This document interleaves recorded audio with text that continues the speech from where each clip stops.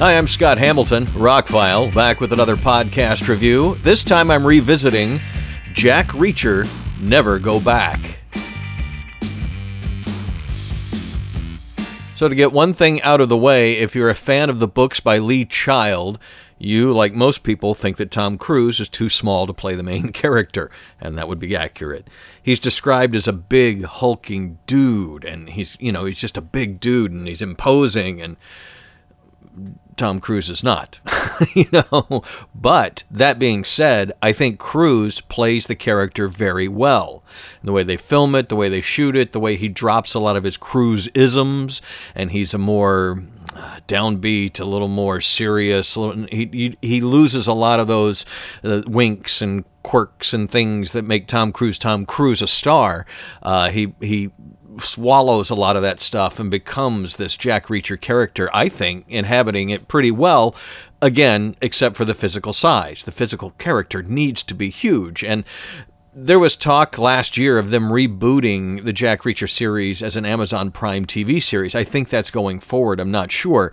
There was talk of making a third movie, and they want to get into R-rated and darker themes from the books, if they continue the movie series, but one of the producers said that, the property has kind of moved on, but we haven't. So they still would like to make a sequel to this 2016 movie, but it looks like we're getting an Amazon Prime series, which could be good, especially if they find the right character to play him. Again, let's get that whole, all right, Tom Cruise is not, he's just not a 6'5", big, broad-shouldered guy. He's a short in stature like myself kind of guy. He's still broad-shouldered, and he's in good shape, but he's not, he's just not this imposing figure when he goes face-to-face with some of the bad guys in this movie, but he does very well, and I think he played the role pretty darn well. And the movie did okay. With a $96 million budget, it made $162 million. But like a lot of people, when you bring in a director like Edward Zwick, who's done Glory and About Last Night and The Last Samurai with Tom Cruise, this movie there is absolutely nothing wrong with it. It's competently made. The acting is all good. The shots are great. The action scenes are well staged. It's just a lot like we've seen all this before. It's nothing happens in it that really sets itself apart. It's interesting where we go deeper into the Jack Reacher character, and he may or may not have this illegitimate child, so he's got to protect her, even not knowing what his connection to her really is, or her mother.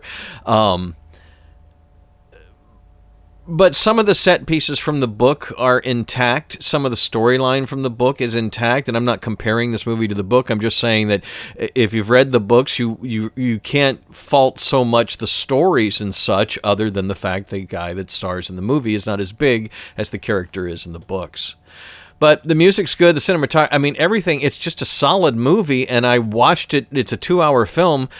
I was not bored. I didn't I didn't pick up my phone. I enjoyed everything that happened, but when it was over, I now remembered why I didn't remember much about it, and why I pulled it out to watch it last night, was because it's just completely forgettable. Again, the acting is good. The action is good. Everything about it, you won't hate the fact that you spent 2 hours watching it.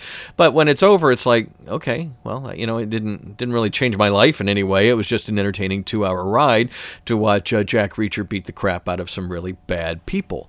There are some good plot twists, and it's, like I said, it's well written, it's well paced, it's well acted. There is absolutely nothing wrong with it. It just doesn't excel.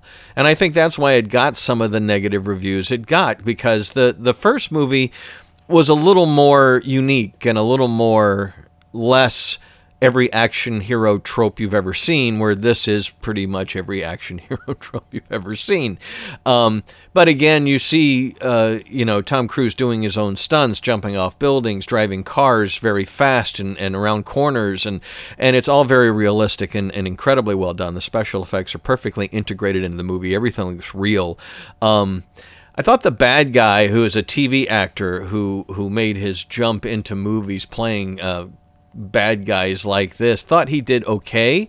I thought Cobie Smulders from the Marvel TV universe, did pretty well as the military person who gets involved in the stuff that's going on.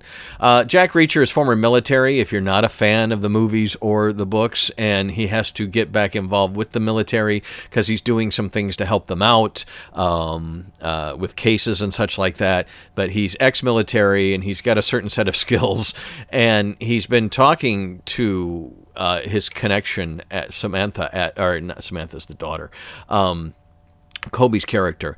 That's been his interface, and when he goes in to finally meet her, she's been arrested for espionage, and then that sets him off on a journey that she didn't want him involved in. But it turns out, there's backstabbing and all sorts of things going on, and that all of that part of it was very interesting. And there's some action scenes, and he's being chased by killers, and they kind of let on too early who the real bad guys are, which that would have been more of a twist later but other than that, though, it follows the book pretty closely. From what I remember, it's been a while since I've read a Lee Child novel. But all in all, it was entertaining. It just didn't excel at anything. And so I'd give it like a 2.5 out of 4. Maybe a 3 because it's well executed. Everything looks great, sounds great. In 4K, this is a 2K upconvert, but HDR does add a lot, especially when you have things like LED lights on police cars and things like that. Really spectacular lighting highlights, deeper blacks. It definitely didn't look like an upconverted Blu-ray. It looks like a nice 4K image. It's got a Dolby Atmos soundtrack that's fully functional. It didn't blow me away, but the action scenes are quite loud. You get a lot of deep bass response.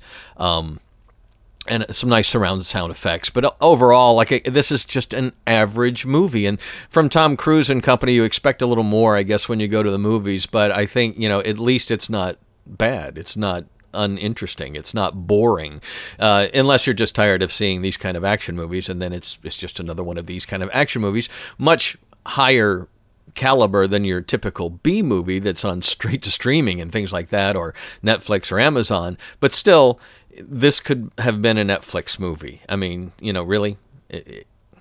So anyway, I hope they continue it because I would like to see what happens next for the character. And if they're going into darker, more R-rated territory, I'd be into that. But I understand and times are changing, and this may work better as an Amazon series, so we will see. So, revisiting Jack Reacher, Never Go Back, haven't seen it in almost 5 years, 4.5 years. Not a bad flick, not at all. I still remember the first one a little bit better, so I'm going to go back and rewatch the first one and see if it is as better as I remember it. But again, Tom Cruise, I think, plays the character pretty well, considering he just doesn't have the stature to pull it off. But the getting rid of a lot of his Tom Cruise isms to play Jack Reacher, I think he did a fairly good job at the role, and it's a fairly entertaining movie if you see it on streaming late night. Watch it. Check it out. I'm Scott Hamilton. I'm Rockfile. More podcasts on the way, more reviews. I recently revisited Speed Racer, the Wachowskis movie, and wow, that needs a 4K release for HDR color. But anyway, I'll get into that in the next podcast. Check out therockfile.com for all my links. Please share, subscribe, and thank you so much for listening.